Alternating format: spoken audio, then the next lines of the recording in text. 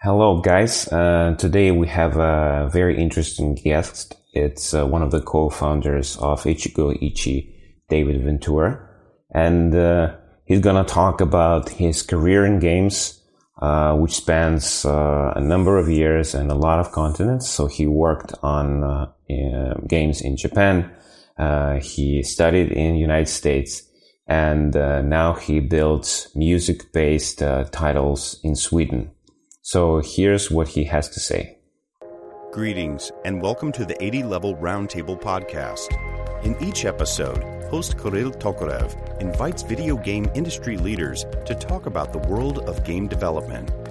No topic is off limits as long as it relates to video game development. New episodes are in the works, so remember to follow us or subscribe and share with someone you know will also enjoy the podcast. David, before we kind of go into like the nitty gritty and the question and so on, can you do like a little intro? Tell us a little bit about yourself, like what do you do, where do you come from, about your company? My name is David Ventura. I'm the creative director of Ichigo Ichie, which is a Swedish indie game studio. And what I do is I work on running the studio and I direct our games. Hexagroove and Backbeat are the two titles that we've worked on previously. So we have a lot of questions, but before I want to kind of stop and talk a little bit about the Japanese part of your career. So how did you get to work in Japan? How did this journey start? So when I was in graduate school, I was studying entertainment technology, which is like theme parks and video games and movies and things like that. And we have a summer internship that everybody does. Most people went to California to work for EA or Disney or something like that, but I wanted to try something different. So I actually did a research internship in Kyoto at a research lab, and I worked on a project where we were designing using robots to teach children about music. Wow. That was the first time I'd been outside of North America, and it was an eye-opener for me. I loved it a lot. So when I finished my graduate school, I went and worked really hard to get hired. And I was fortunate to get a job right out of college for an indie studio called Innes in Tokyo. Can you tell us a little bit about kind of how does this market work? Because I think the Japanese games are kind of so penetrated so well, like the American culture and the world culture, and they're everywhere.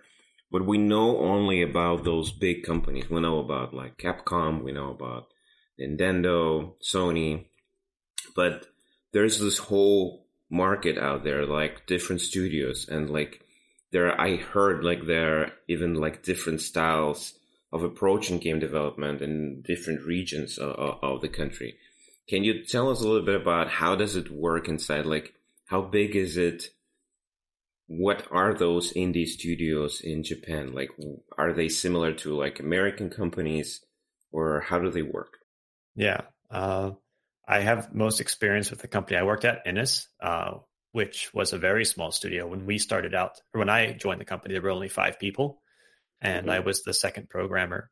And when I left the company 9 years later, we were up at 70. So I saw the growth happen from a small, like just, we had an office on top of a beauty parlor when we started out, and then we ended up in the center of the city in a big office building. I think that small indie studios there exist, and like a lot of indie studios in the West, you get by doing like contracting and weird gigs, I guess, to get started. When I started at the company, I worked on like a flight simulator for All Nippon Airlines. So we were making something to help pilots train themselves for flying airplanes. We did ports of famous IPs to mobile phones before smartphones, feature phones. So like putting like Pingu on like a NTT Docomo phone, or working on a port of Castlevania for feature phones and things like that. And these little projects here and there. Our company was made of musicians, people that had studied music in college. So we did a lot of contracting for music software, building sample libraries and things like that. And that the funny thing is that's very similar to the kind of work that I do at Ichigo Ichie, and how we are operating right now until you have that big hit, and what it takes to like fund your own titles. So you got to split your attention between selling yourself as a software developer as much as someone who makes products and games. So that was really interesting to me to see that start and to see it grow. And we had our heyday where all we did was make games, and we did them for ourselves, and we did them also for other publishers. But the way that the Japanese do game development, I think, does differ a little bit. What are the main differences, like, from United States and Europe? I think that in Japan you have a lot of top-down management and top-down production. So usually, for most of the successful ones, or all the studios, you have like one guy at the top, or that's very driven and very passionate and very confident in their abilities, and they have this thing, and it goes down, and it's a pyramid, and there's middle management all the way, and there's a system of checks all the way down. I'd say there's more infrastructure probably. It's nowhere near as flat as the companies that I've seen and worked with in the West. And everything is very methodical. Like, all the specifications for the games are written in Excel. And like, even though it's like a spreadsheet, you write tons of text, like it's a book written in Excel, like, with graphs next to it. It's very analytical. The planning is very meticulous. And I think it's not, when I worked at it, it wasn't quite as agile, I guess, as we try to do now with game development, where with that, it was very waterfall. And you just, if it didn't work, you threw it all away and you started all over again. You did that over and over and over again until it clicks. How do those studios, how do they find people? So you mentioned that you had this opportunity to go from United States, work there, even when you were still in school. But overall, like, where do they find the people to work with? Do they just go to colleges, or is it like internal networks and they're just asking for references? Are there job boards? Like, how does one get into this side of the game development? Yeah, I think it depends where you're coming from. I know that I did recruiting in Japan for about 6 years, and we got our applicants from two large pools. One was the trade schools. So there's schools that special in 3D animation or game development or things like that. And the second is intermediate hires for people that are trying to change jobs. So you have like the equivalent of like a Monster.com or Indeed and things like that, where people are posting and looking for jobs and they're getting hired over. But one thing that's different, I think, is how you form it is. Every job application I got was in the exact same template, where like name here, age, what school did you go to? There's a photo of the person at the right-hand corner. And like, it's very cookie cutter. There's no individualism in the documents that you get from there. Another thing is that they expect a lot, that the company is going to train employees. So the amount of skills that the students know coming out of school is not quite as advanced, I think, as in the West. So we expect that they're not going to know almost anything at all, even though they've gone to a specialty school for game development or animation. And then it's kind of like an apprenticeship where like the senior animator or programmer, whoever, is going to take this person under their wing, and they're going to train them. And this person's going to learn on the job, and it'll probably take years before they can actually contribute to a level where they're considered a standard employee that is, pulling their own weight inside of the company. And that's something that extends not just in game development and IT. It's in the way that Japanese develop people that are younger for all kinds of different professions. Does this also mean that they also stay with the company longer? Do they jump from one place to another like they do in US and Europe? It used to be that people stay with the company for a much longer time. I think in the last generation, that's starting to change. People are starting to feel like they're disenchanted with the idea of like working for life and things like that. A lot of the people that we hired intermediately, or the people that I worked with that were my peers, had been there for like 15, 20 years. But I know the people that we were recruiting right towards the end of when I lived in Japan, they would quit within 1 or 2 years, and they would go to another company, or maybe they would quit games altogether and then go to work in something completely different, like hotel management or beauty or something. Do you feel like there is still this passion for a video game industry in Japan, where people really want to kind of, they play Dragon Quest their whole childhood and now they want to contribute and continue working there? I think so. But I didn't hear that story, to be honest, as much as I do in Sweden now. In Sweden, I do a lot of recruiting from trade schools and from places like that. And usually the people do say, yeah, I played with my parents. I played ever since I was very young. I've always wanted to make games, or it's been in the back of my mind. But in Japan, it was becoming not entirely socially acceptable to be into those kind of things. I mean, Okay. So you didn't hear that kind of narrative quite as often. But of course, there still are people that are very passionate about making games in Japan. So how did this shift happen with you when you decided to move from Japan to Europe? When did it happen, and why did you decide to make this move? So when I had been working for about 9 years, I really loved the company and loved the people that I worked with, but the products that we were making started to make less sense to me. And I kind of felt like I needed a change in my life. I was a little burnt out, to be honest. I was burnt out in game development in total. So at that time, my wife and I we thought we'd like to see what it's like to live in Europe. Neither of us had ever lived here before. So we decided to get a clean break, especially for me in terms of my career. So I came to Sweden to work with music software directly as opposed to games. And I took a little pause for about 4 years or so to recharge before I got pulled back in and just couldn't stay away from making games. So why Sweden? Why did you like it? Because Sweden is like one of my favorite countries in Europe. I like the northern, places more than like the Central Europe, so to speak. Why did you decide this place? And tell us about like what.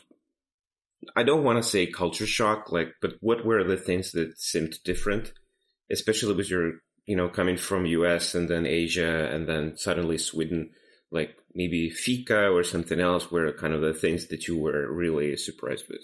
Yeah. So I wanted to work in music software, and I wanted to for me, I'm a very passionate person. I want to believe in the products that I'm making.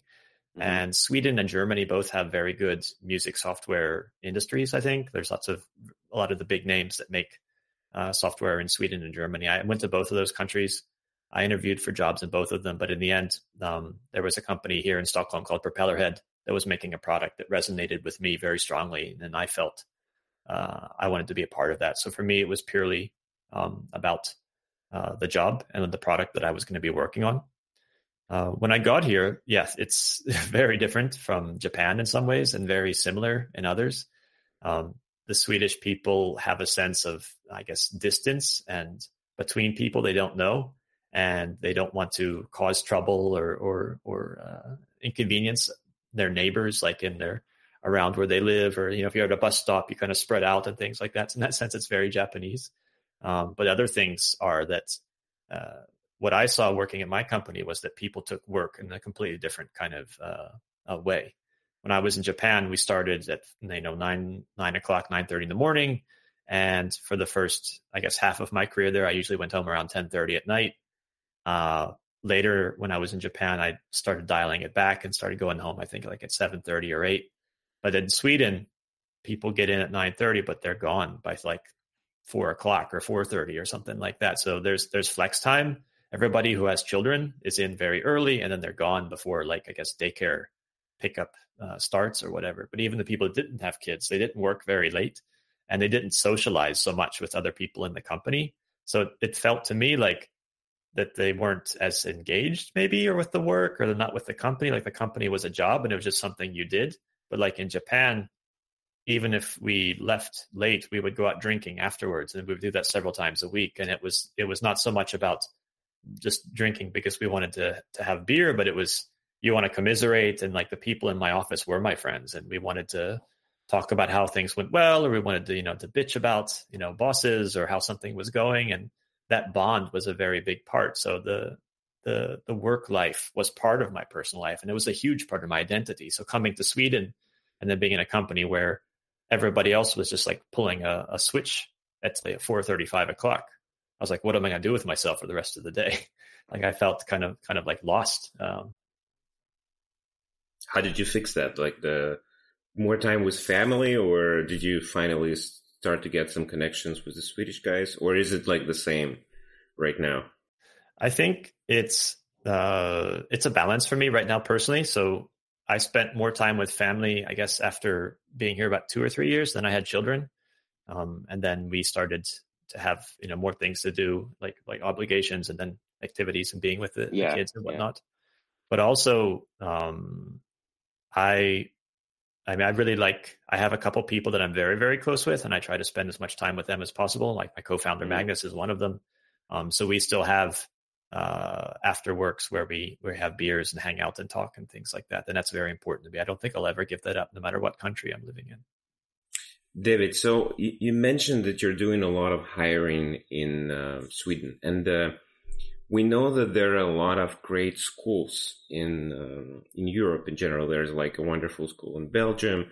There's France, Germany. Like there are great institutions that create that build up like very great specialists. And unlike, I guess, guys from Japan, when they go out of this school, they're usually well prepared. Can you tell us a little bit, how do you work with those schools? Where do you look for people? How do you find them? Because a lot of our audience are actually guys who are either looking for work or they're just kind of like on this threshold. We're about to graduate and they really want to pop up and see and maybe travel the world. And how do you find people then? Right. So we have two, I guess, main sources of where we find new talent in our company. One is that we work with schools in the Stockholm area. So some of those are trade schools that are just specialized in game development, and some of them are universities that have game development courses or degrees. But all of these programs have an internship usually where the students can work with us for somewhere between 3 and 7 months doing something like programming or 3D art and learning how to contribute. So I'm in contact with the headmasters and the directors in these schools, and I meet with them several times a year because that's when the period is for finding the internships in their program. The other is that we have some outliers. So there's like a company that's called the Swedish American Chamber of Commerce, and what they do is kind of like help American students that are looking for jobs in Sweden, and then we can post our job listings with them and internships, and we can find them that way too. So it's a lot of young people. We don't do a lot of hiring of veterans just yet, but it's mostly through schools right now.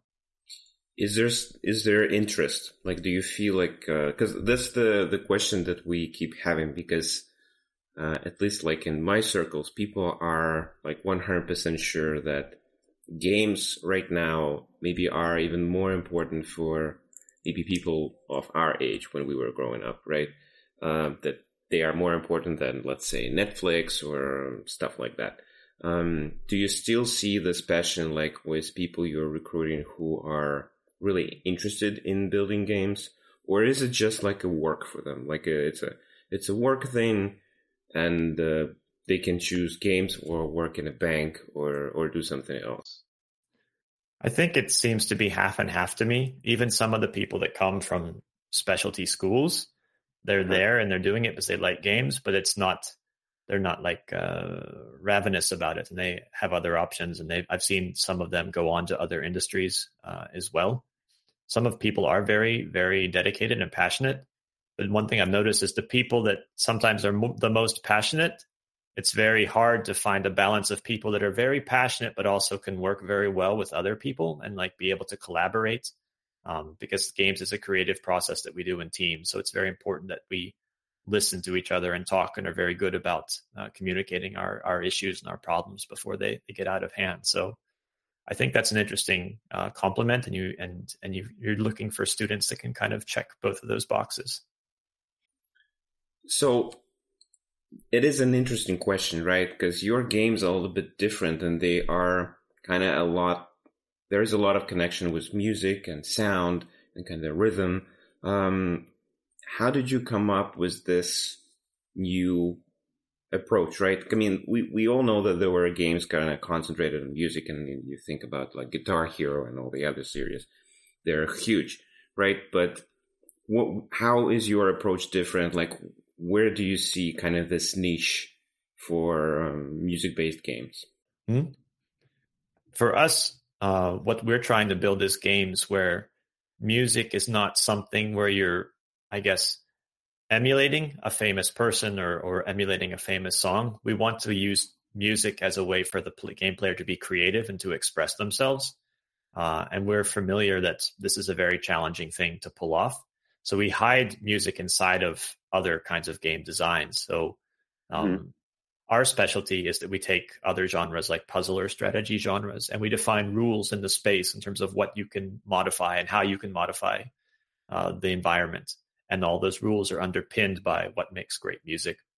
And as a byproduct, music is produced by the actions that you do in our game. So that's something that we excel at, and we want to pitch to people that if you're looking for new kinds of gameplay interactions and new kinds of design, spins on existing genres and ones that allow you to be creative, that's what we want to build. And I think there's a potential for future there, not just music. You can think about lots of things like analogs for other concepts that we're familiar with, but have not yet been worked into the rules of what it is to succeed in a video game.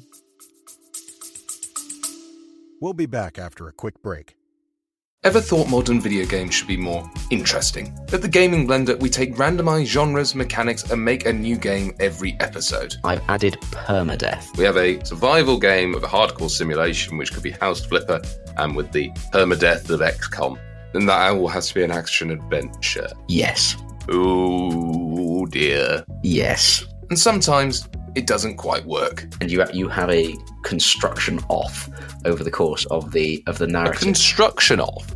The way we can do this is that we ditch your idea entirely. Entirely. Check out the Gaming Blender on all your favourite podcast platforms now.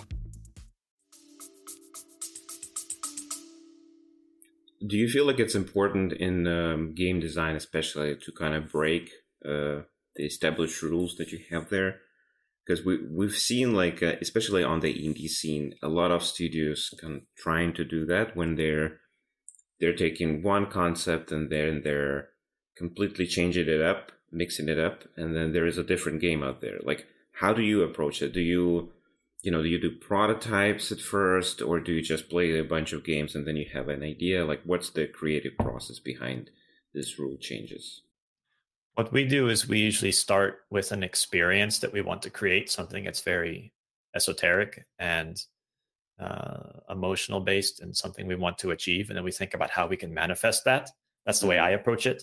Like, I want to build the feeling of what it's like to be in a club and to hear the thumping of the bass and the tinkling of the air and the smell of the people around you while we're all dancing and having a fantastic time. And then we try to work that into a gameplay concept. And the concept has to feel fun and pleasant and pleasing from just pushing a button or doing some kind of thing. So we want to add that simple pleasure into the basic foundation.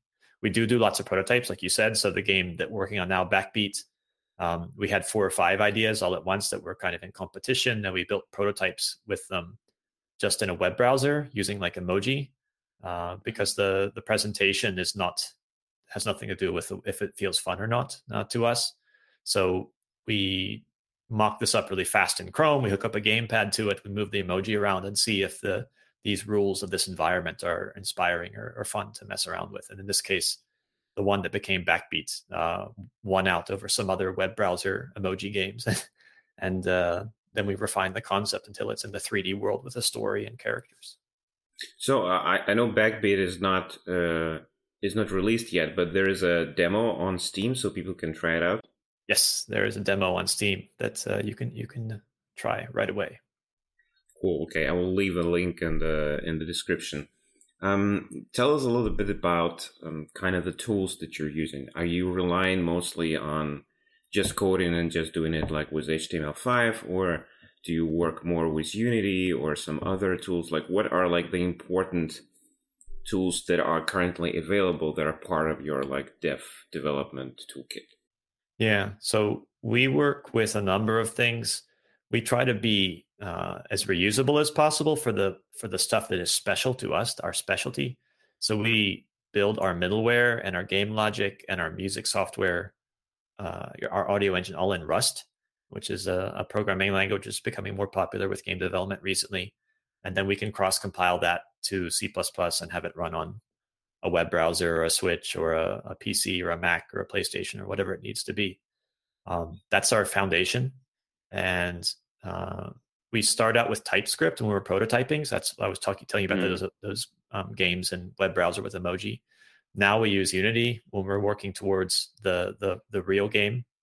After we've nailed down the concept, and then we're building how it operates with all of the bells and whistles and things like that. We use Unity and C# for the higher level logic on top of that custom plugin, which is made with Rust. And from a graphics perspective, we use Maya and Photoshop are the two tools that we have. Do you feel like these tools, did they become more kind of accessible and affordable over the last, let's say, 10 years, if you compare them when you were just beginning and you're studying? Or do you feel like there is still a lot of barriers to kind of entry? I think it has gotten more accessible. Like if you look at, like Maya used to cost thousands of dollars for a license. Yeah. We are on the Maya Indie, I think it's called, where you buy a year subscription and you pay by month, but it comes out to be, I think, like $200 or $300 a month or something like that, or excuse me, a year. So that's a cost that we can take, that our artists can use for all of our projects. Photoshop too, if you're just doing Photoshop, you can get, I think it's only like $10 a month for just Photoshop on the Creative Cloud. And that's like $100 a year or $120 a year, and they keep updating it. So that works. With game engines too, if you're an indie and your earnings are underneath a certain threshold, you don't have to pay royalties to or have a license that costs money to Unity or Unreal. So I have a little bit of a question on the business side. So we ran a survey not that long ago, and we presented it at GDC. And one of the questions we asked is basically two questions that were, how much money do you need to build a game? And the other one was, how much money are you willing to give away to a publisher? And the results were quite interesting. So the results were basically like 50% of people said, and there was like 800 people surveyed, so it was like a large number. So 50% of them said that they don't need any money to start building the project. And then the second biggest answer was that they need $100,000. So when we looked at that, when we figured, then a lot of people don't really know, the budgeting and all the other stuff. They don't know how much money actually is required to build anything, not even like a full project. And when we asked about kind of publishers, and then it was like a trick question, because we asked, like, even if it's like a consultation, even if it's like just some help, like how much money are you willing to give? And people were willing to give up to like 50%. They were saying like 25, 30, and then 50. And like at 50, I was shocked, literally, because I don't know how the math adds up at this level. So my question for you is like, how difficult, I guess, from a business standpoint, is it to run a video game company, especially an indie company right now in Europe? Like, are there problems with funding? Because right now I see a lot of kind of companies who are, VCs who are entering game market, and they're basically throwing money at you. Do you work with these kind of like new money machines, or do you want to work with publishers, or do you self-publish? Like, how does it work on your end? Up until now, we have always done self-publishing, and we don't have any real difficulty with anything technical that's involved with game development. So like porting or hardware and stuff or art, we can handle all of that. We don't have a lot of experience in marketing, and we don't have a big reach. So if I had to say that we needed some kind of outside assistance, it would be in marketing and getting access to get above the noise floor, in terms of visibility. So I would prefer to work with a publisher, I guess, if the terms were right. Our company is entirely privately owned, and we have not taken any kind of VC money or loans. So we just funded it with our own personal savings and then contracting money afterwards. And that does slow down the development of the game, obviously, because if you're working 40, 60% doing contracting for someone else, then that's only 20% of the time your game is actually taking a step forward. Do you feel like it's still important to kind of build the product? Because this is one of the things that I always had. Like, there are a lot of wonderful companies out there, but they're basically working as outsourcers, like contractors. They're building products or parts of products for someone else, but they never release anything. Do you feel like it's still important to have kind of something of your own and put it on the market and then see how it goes? I think definitely. I mean, that's why I got into it. I mean, I founded my own company because I believed that I had a vision of something I wanted to create, and I wanted to make something unique. If we did contracting all the time, then I'd be like, well, why don't we just work at another company and let someone else handle the risk of making sure our paychecks are paid every month? Because otherwise my job becomes chasing after contracts 24/7. And that's not what I want to do with my life. I want to make games. So for me, it's a means to an end. But it is exciting working with the partners that we have. David, kind of like the last question, we ask this a lot to all of our guests. How do you feel video game development is going to change in like the next 5 or 10 years? Do you feel like there's going to be like more, procedural generation there, or, AI-based systems that kind of build everything for you?